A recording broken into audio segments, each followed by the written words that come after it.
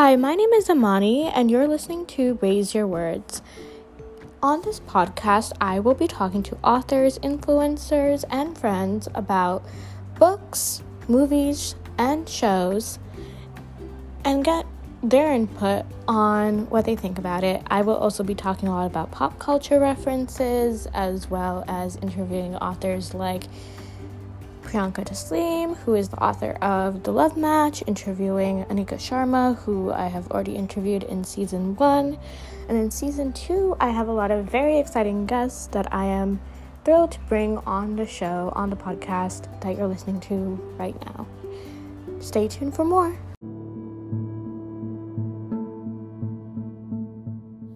So this episode is very different from my other episodes, and I have also done an episode back in Season 1 talking about Gaza and Palestine.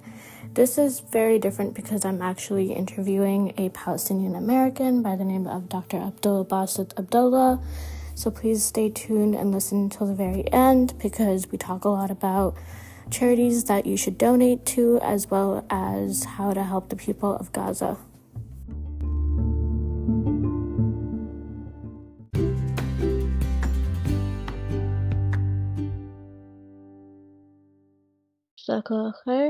I also wanted to ask, can you please give a little bit, can you please tell a little bit about the history of Palestine for my listeners who might not know?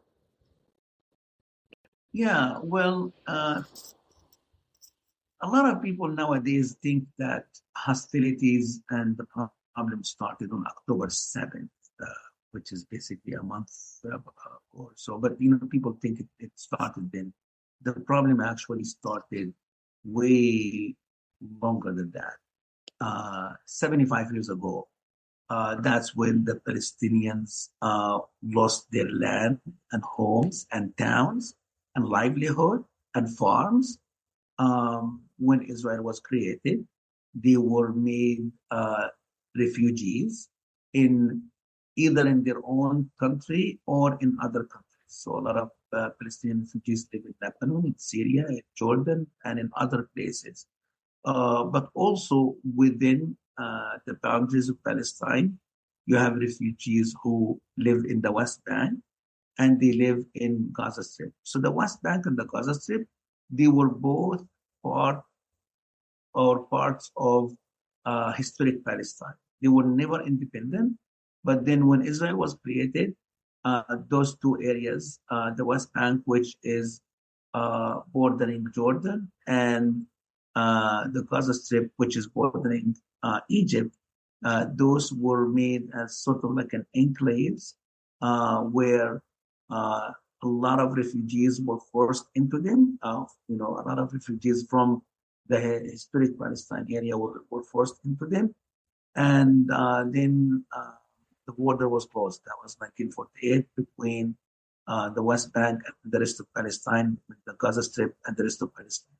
In 1967, Israel took control of those two areas, and then they became occupied territories. And that's how the United Nations refers to them. They refer to the West Bank, including East Jerusalem and the Gaza Strip, as occupied territories. So what we're seeing now are problems going back to the creation of Israel, because when Israel was created, as I said, a lot of people lost their land and livelihood, and were made into refugees. So that wrong was never corrected. for example, 75% of the people who live in Gaza Strip are refugees who actually were pushed out of their homes from outside Gaza Strip, from historic Palestine. Now, um, so people would need to pay attention to that. And since 1967, these people have been living under occupation, the Israeli occupation. It's military occupation. So there are a lot of restrictions on people's movement and life in general. And that has created a lot of instability, hostility, and anger. So again, people need to pay attention to this. This is history. Obviously, what I just said is a very short overview of the history of the conflict, but I hope it just gives them an answer, some understanding. Now, the other thing is that the West Bank has a lot of Israeli settlements where Israelis came small villages and towns on the land of the Palestinians.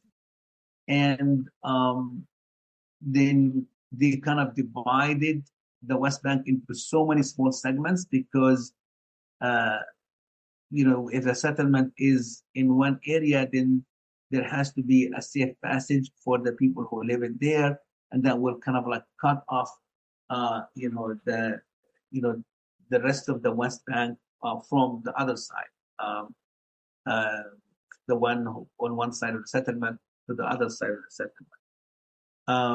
So that, uh, there's a big portion of the West Bank that is settlements. And, it's not clear what is going to happen with those because with the settlements in place, you can't really have a viable life in the West Bank. Gaza is a little bit different story. At this point, it does not have settlements inside, but it's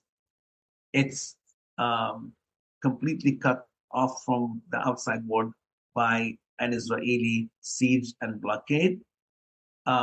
So that makes the movement in and out very difficult. There is no also free movement between the West Bank and the Gaza Strip, and same thing with Jerusalem. So, West Bank is by itself, Jerusalem is by itself, and the Gaza Strip is by itself. Now, obviously, with the recent uh, hostilities that are taking place, Israel now is inside Gaza with its army, and we really don't know what is going to happen in the next. Okay, it's telling us that we need to log out and come back in. So inshallah, I will end the meeting and then get back in so we can continue. Inshallah. I'll do the same. Sounds good. Thank you. Okay. So I grew up in Palestine, the Gaza Strip, as I mentioned. No, maybe I shouldn't say that because I don't know when you're gonna play this. So let me just start again.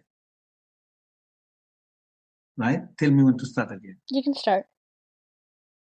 So I grew up in Palestine, the Gaza Strip, and I lived 19 years under the Israeli occupation. During that time, I finished high school. And then after that, I came to the United States to do my college education. I went to Ohio University. That's where I studied. I did my undergrad, then I did a master's degree, and I did a PhD after that.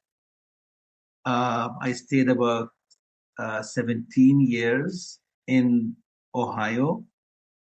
And during that time, I got married and I finished my education. I worked at the university, and my wife and I had 3 children there. And then after 17 years in Ohio, we moved to New Jersey, and we've been here for 20 years. My children grew up mainly in New Jersey, and we've taken them back a few times to Palestine. They've seen the reality firsthand, and it did really affect them. And that's why my children are activists for the cause of Palestine. And currently we're very involved in the New Jersey Muslim community. I am involved in the Central Jersey community. Then my daughters are involved in other places within New Jersey. I finished uh, PhD in educational research from Ohio University. And then I worked for 15 years at a company here in Princeton, New Jersey. And then after 15 years, I left that company and I decided to do my independent work in real estate. Um, I decided to do that because it gives me more autonomy. I can control my own schedule. I can get involved in any activity I want to. Um, Basically, working around my actual work schedule, and it allows me to do things with the family that typically is harder to do when I have a 9 to 5 job. And I would have to say again, I am not just lightly involved, but I'm very involved with a lot of community activities throughout Central Jersey. Um, and that varies from could be lectures, presentations, um, organizing events, activism, um, interfaith discussions, giving khutbas, sermons at local mosques, masajid, and other things within the community. So that's something about me. I do have 4 children. 2 of them have finished college already. They went to Rutgers University, which is a school that I really respect and love. They finished, and then they both, my oldest 2 children, are married. Um, then I have 2 other children. They're still doing education, and they haven't gone to college yet. That's perfect. Thank you, Jazakallah khair. One of the other things I would like you to touch upon a little bit is, as far as advocating online, what are the best tools or resources that people should keep in mind when they are talking about Palestine and when they are talking and trying to amplify Palestinian voices? Well, I think in the current climate we have, um, considering what is happening in Palestine, the extreme attacks that are happening on Gaza and also on the West Bank too, because the West Bank is calmer than Gaza, but there's a lot that is going on. People's land is being taken, homes being demolished, people being rounded up and taken to jail, Israeli jails, as political prisoners. Um, uh, just restriction of movement and so on. Obviously, in Gaza, it's much more intense, where, as I mentioned earlier, bombing is everywhere. No place in Gaza is safe. A lot of suffering and a lot of casualties and so on. I think they really need to be involved with political activism where they reach out to their congressmen and congresswomen and senators, governors, White House, and demand uh, a ceasefire, stopping the hostilities, giving Palestinians their rights, treating them as any other sovereign nation and any other people in the world. And that is important for us, especially if you live in the U.S., because the U.S. has a lot of influence on the conflict. And if there is one country in the world that can change what is going on on the ground in Gaza and Palestine, it is the United States. So it's very important to join uh, political activism, whether calling or writing or protesting or meeting with political representatives. I had a meeting yesterday with one political representative from the Congress, and there were like about 15 other people with me, and it was very positive, successful. So we were very glad that we did it. So those meetings are important. Reaching out, I have been calling, uh, senators, representatives, so on. It's important. People sometimes underestimate the power of being involved. They think it's not going to change anything, but that is really not true. I believe it does make a difference, especially if many people are doing the same thing. If one or two people are doing it, it may not produce much results. Or, however, if a large group is doing it, it becomes very important. Tomorrow, for example, today and tomorrow, there is an interfaith drive where we are sending emails and letters and calling on uh, our senator here in New Jersey, Cory Booker, to immediately request a ceasefire. And that is the people who are doing this are, as I said, interfaith group, Muslim, Christians, and Jews. When we unite like that and in big numbers, we believe that makes a difference. There is no doubt. So I ask people to be involved. We should not be living just for ourselves.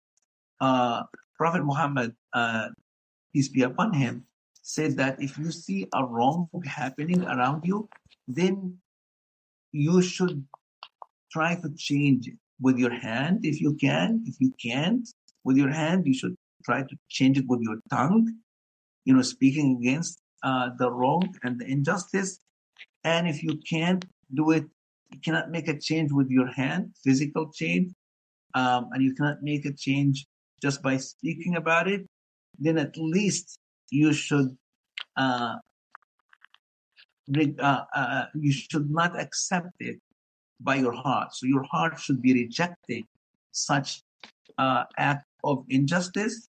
And then he said that that is the least of faith, the least of iman, the least amount of faith that you can have if you just reject that injustice in your heart. Now, in the United States, we can do things that in many other places cannot be done. We definitely can speak out. We are guaranteed freedom of speech, obviously, as long as we do not incite violence um, or call for committing violence.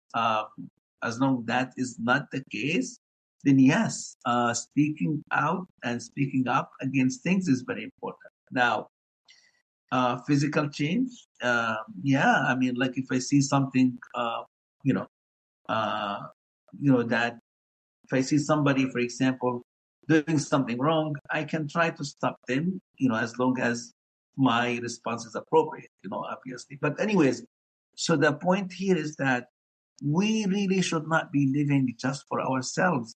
Uh, the ultimate goal, the reason, one of the main reasons we have been entrusted by God, Allah Almighty, to be on this earth is that we represent Allah on this earth.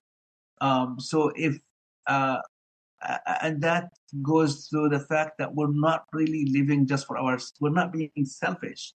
Our Prophet was never selfish. He gave up his time. He uh, uh, almost gave up all of his pleasures in order to serve the community and in order to make sure that justice is established and in order to make sure that just injustice is being taken away from people and so on. So that's what we should be doing. Again, we should be involved. We should be active. And uh, I believe that the cause of Palestine is very, very important. We should all be involved in. Now if somebody says, you know what, I can do more for another cause, that is fine. Go ahead, do it, as long as you're working on a good and a noble cause. But I would say, whatever cause you're working on, try to give some of your time for the cause of Palestine, because that's very important, especially for the whole world. I would say this is the Holy Land, but also for us, especially for us as Muslims, and especially when there is a lot of injustice that is being committed there. Yeah, and speaking of, do you feel like one of the things that are more tangible actions that Muslim youth can do, or even other people, is to boycott brands that are supporting Israel? Or do you feel like boycotting them all might be difficult to do? What are your thoughts on that? Yes, I think that is important. It's, anytime, for me, if I see somebody doing something wrong, if I see a company doing something wrong, then I basically boycott that company. Now, obviously, we cannot boycott every single company on the face of the planet. So our boycott should be targeted and focused on companies that cause the most harm. Or, for example, we know that here in the U.S.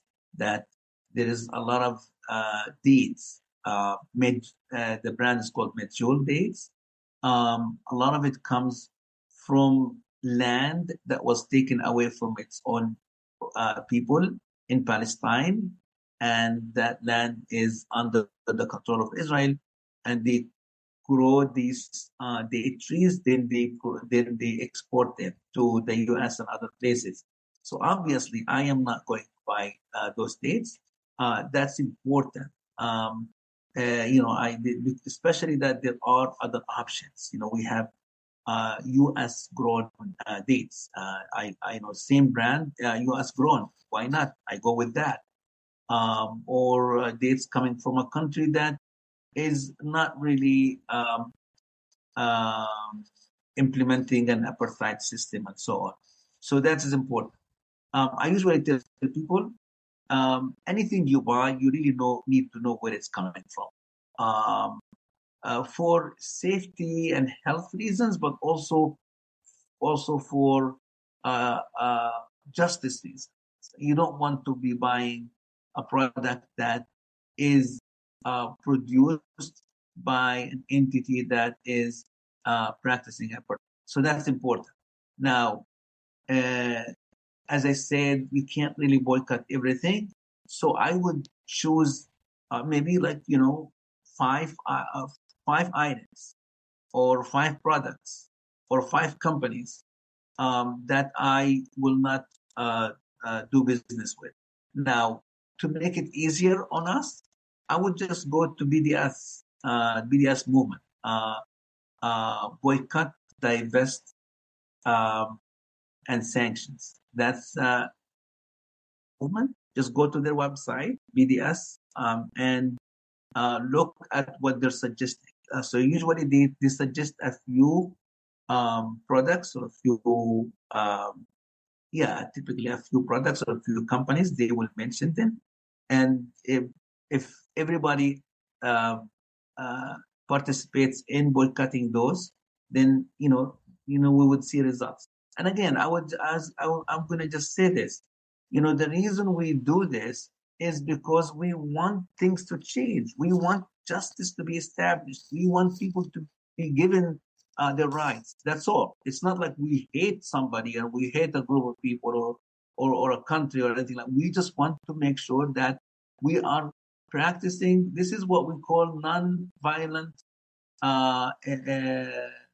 resistance, and it's people have done it in other places. In South Africa, people did boycott certain things in South Africa until the apartheid regime was taken down. So that is important.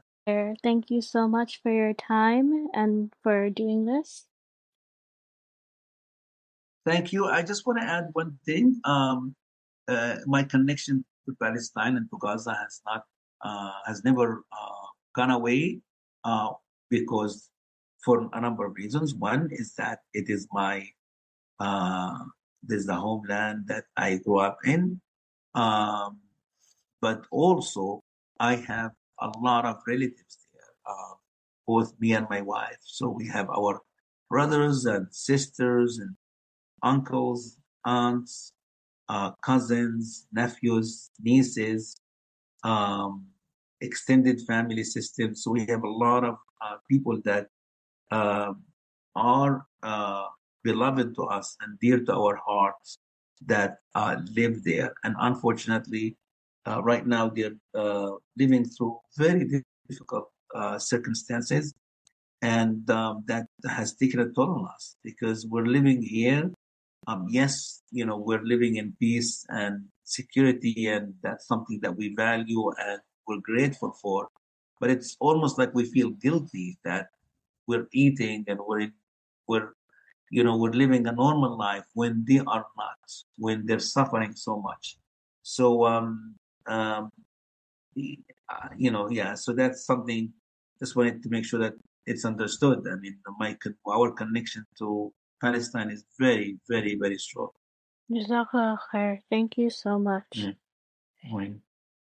We're Inshallah. I really appreciate it, no and problem. I hope this will be beneficial for people. And again, I do encourage people to learn more, read a good book. Do And you have before any you, book recommendations? yes, let me just look something up here. There, yeah, what is important is that uh, people read a book that is not biased, a book that is balanced. And some of those books are even, they might be written by a non-Palestinian, obviously. So it is important that we look at uh, sources. Uh, Leave me, I'm just trying to pull up 100 Years War on Palestine. Again, the 100 Years War on Palestine. And the author is Rashid Khalidi. Um, I believe he is, or at least he was, um, a professor at Columbia. Then there's a book called Palestine, Peace, Not Apartheid, and that's actually written by Jimmy Carter, former President Jimmy Carter. So those two books should be good. The 100 Years War on Palestine by Rashid Khalidi, and Rashid Khalidi, his last name is spelled Khalidi. His first name is Rashid. Palestine, Peace, Not Apartheid. That is former President Jimmy Carter. Those are actually, two books that come to my mind at this point. There are other few books, but again, it's important for people to make sure that they're reading a book with that is balanced and that's not, sending propaganda. Now, I can also suggest a couple of websites. There is a website called Palestine Remembered. If you just Google Palestine Remembered, you will come up with that website. It has a lot of information about the history of Palestine and about what we call Nakba. That's the catastrophe in English. That's when uh, uh, Palestinians lost their homeland in 1948. There is also a website called If Americans Knew.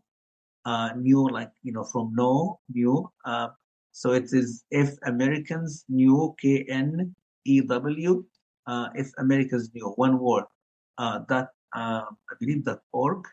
But you can Google that. That's also a good website. Has spent a lot of time in Palestine, and she's very compassionate and passionate, very passionate about the Palestinian cause and about establishing peace in Palestine.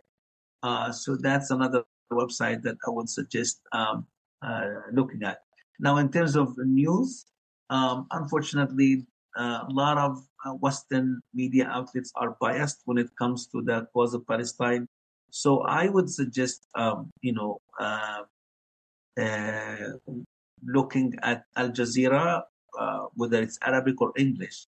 Al Jazeera.com, that's the English one. Al Jazeera.net, that's the Arabic one. So that would be a good source of news, international news. I hope this is Is there anything people should know before going to a protest? Any safety precautions or anything they should be cautious about? definitely. So when we go to a protest, our goal is to be very peaceful. We're not there to cause any trouble. We're not there to cause any harm to whether to the environment we're in. Like we're not there to break anything. We're not there to argue with anybody or get into any physical fight or anything like that. So what I've seen recently is that sometimes some people who are against the cause of Palestine, they will come to the protest to instigate people and to pick a fight. So I would say if somebody sees that, they would need to back off, not get involved. And typically there is police present there, so they would go and tell the police that some people are trying to do something like this, and let the police handle. Um, but also in the end, uh, I would also say leave the place as it was before, or even nicer. So, like don't throw your signs here or there. Just make sure that the place that you protested in is clean and neat, because that actually gives a good impression about us.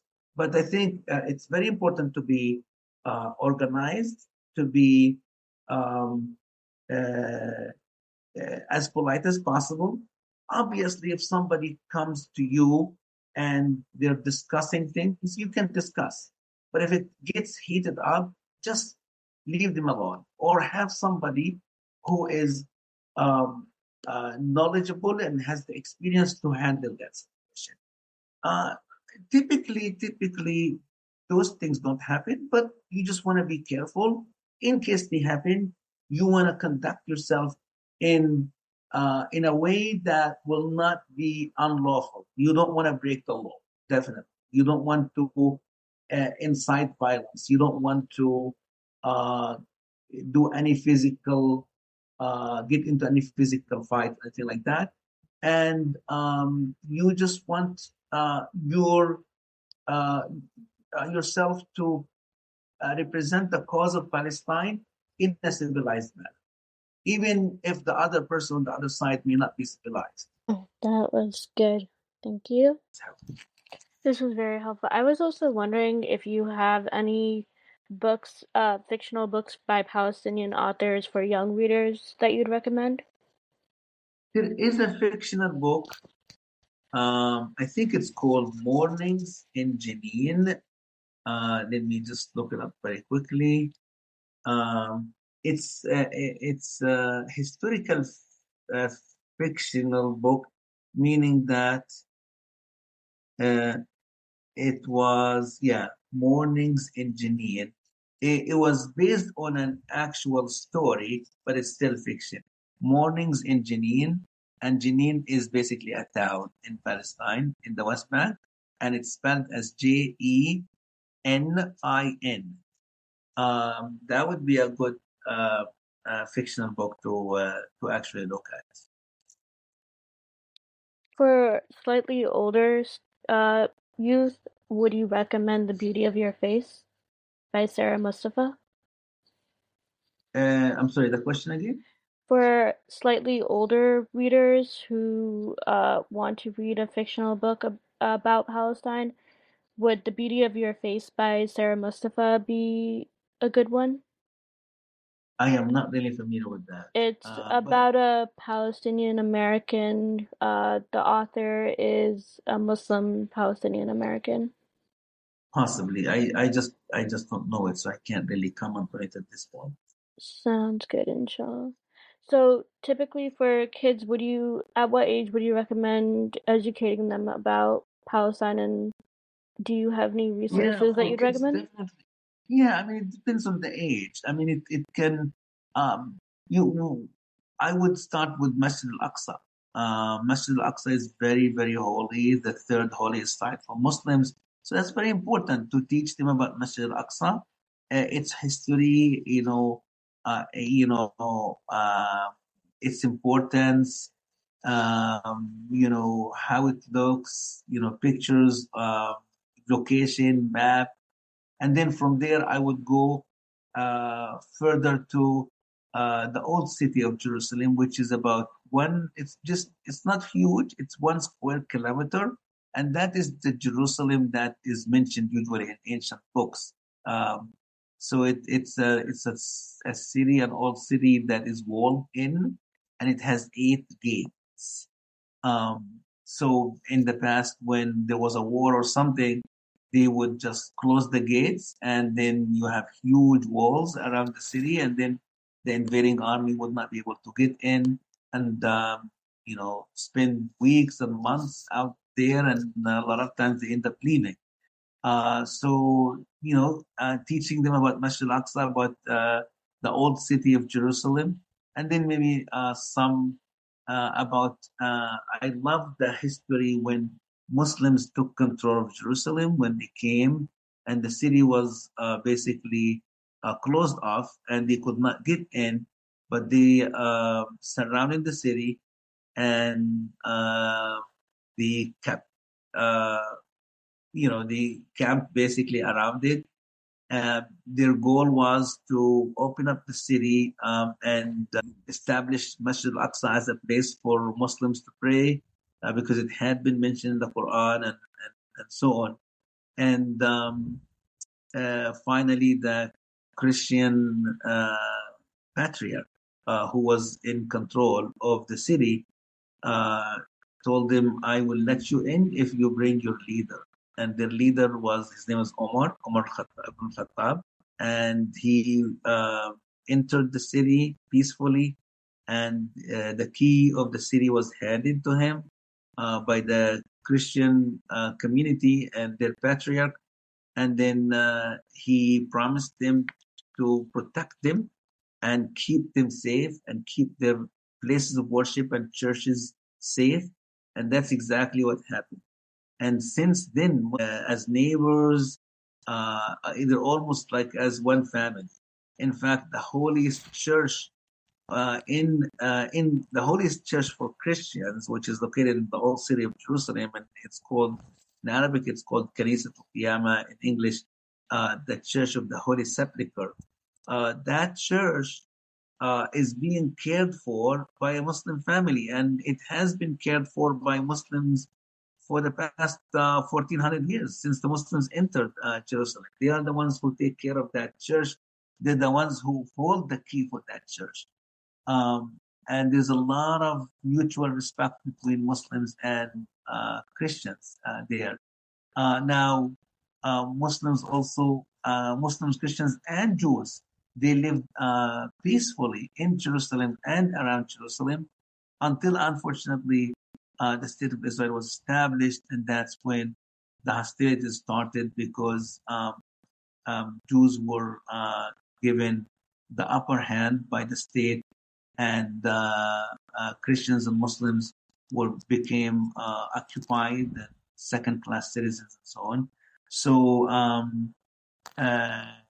yeah, so I would say it's great to start teaching about the history of Jerusalem, the history of Masjid al-Aqsa, and again based on the age, that the details can be increased. And if it's like, for example, preschoolers, all what they can do is like paint Masjid al-Aqsa, pictures of mosques that are there and so on. And then, things can become more detailed based on their age. Sounds good. Jazakallah khair. And always, when talking about Masjid al-Aqsa, it's important to also go over the story of the Isra and al-Mi'raj. That's the night journey that the Prophet sallallahu alaihi wasallam, peace be upon him, took from Mecca to Beit al-Maqdis, Jerusalem, and then ended up going up to the heavens, where the Muslim prayers was established. Then he came back, uh, to earth again, going back to Mecca through Jerusalem. And then he did actually stop at Masjid al-Aqsa, and he prayed there with all the prophets. So all of that, that's a very important story, of course, to go over with the children. And again, the details can vary based on the age here.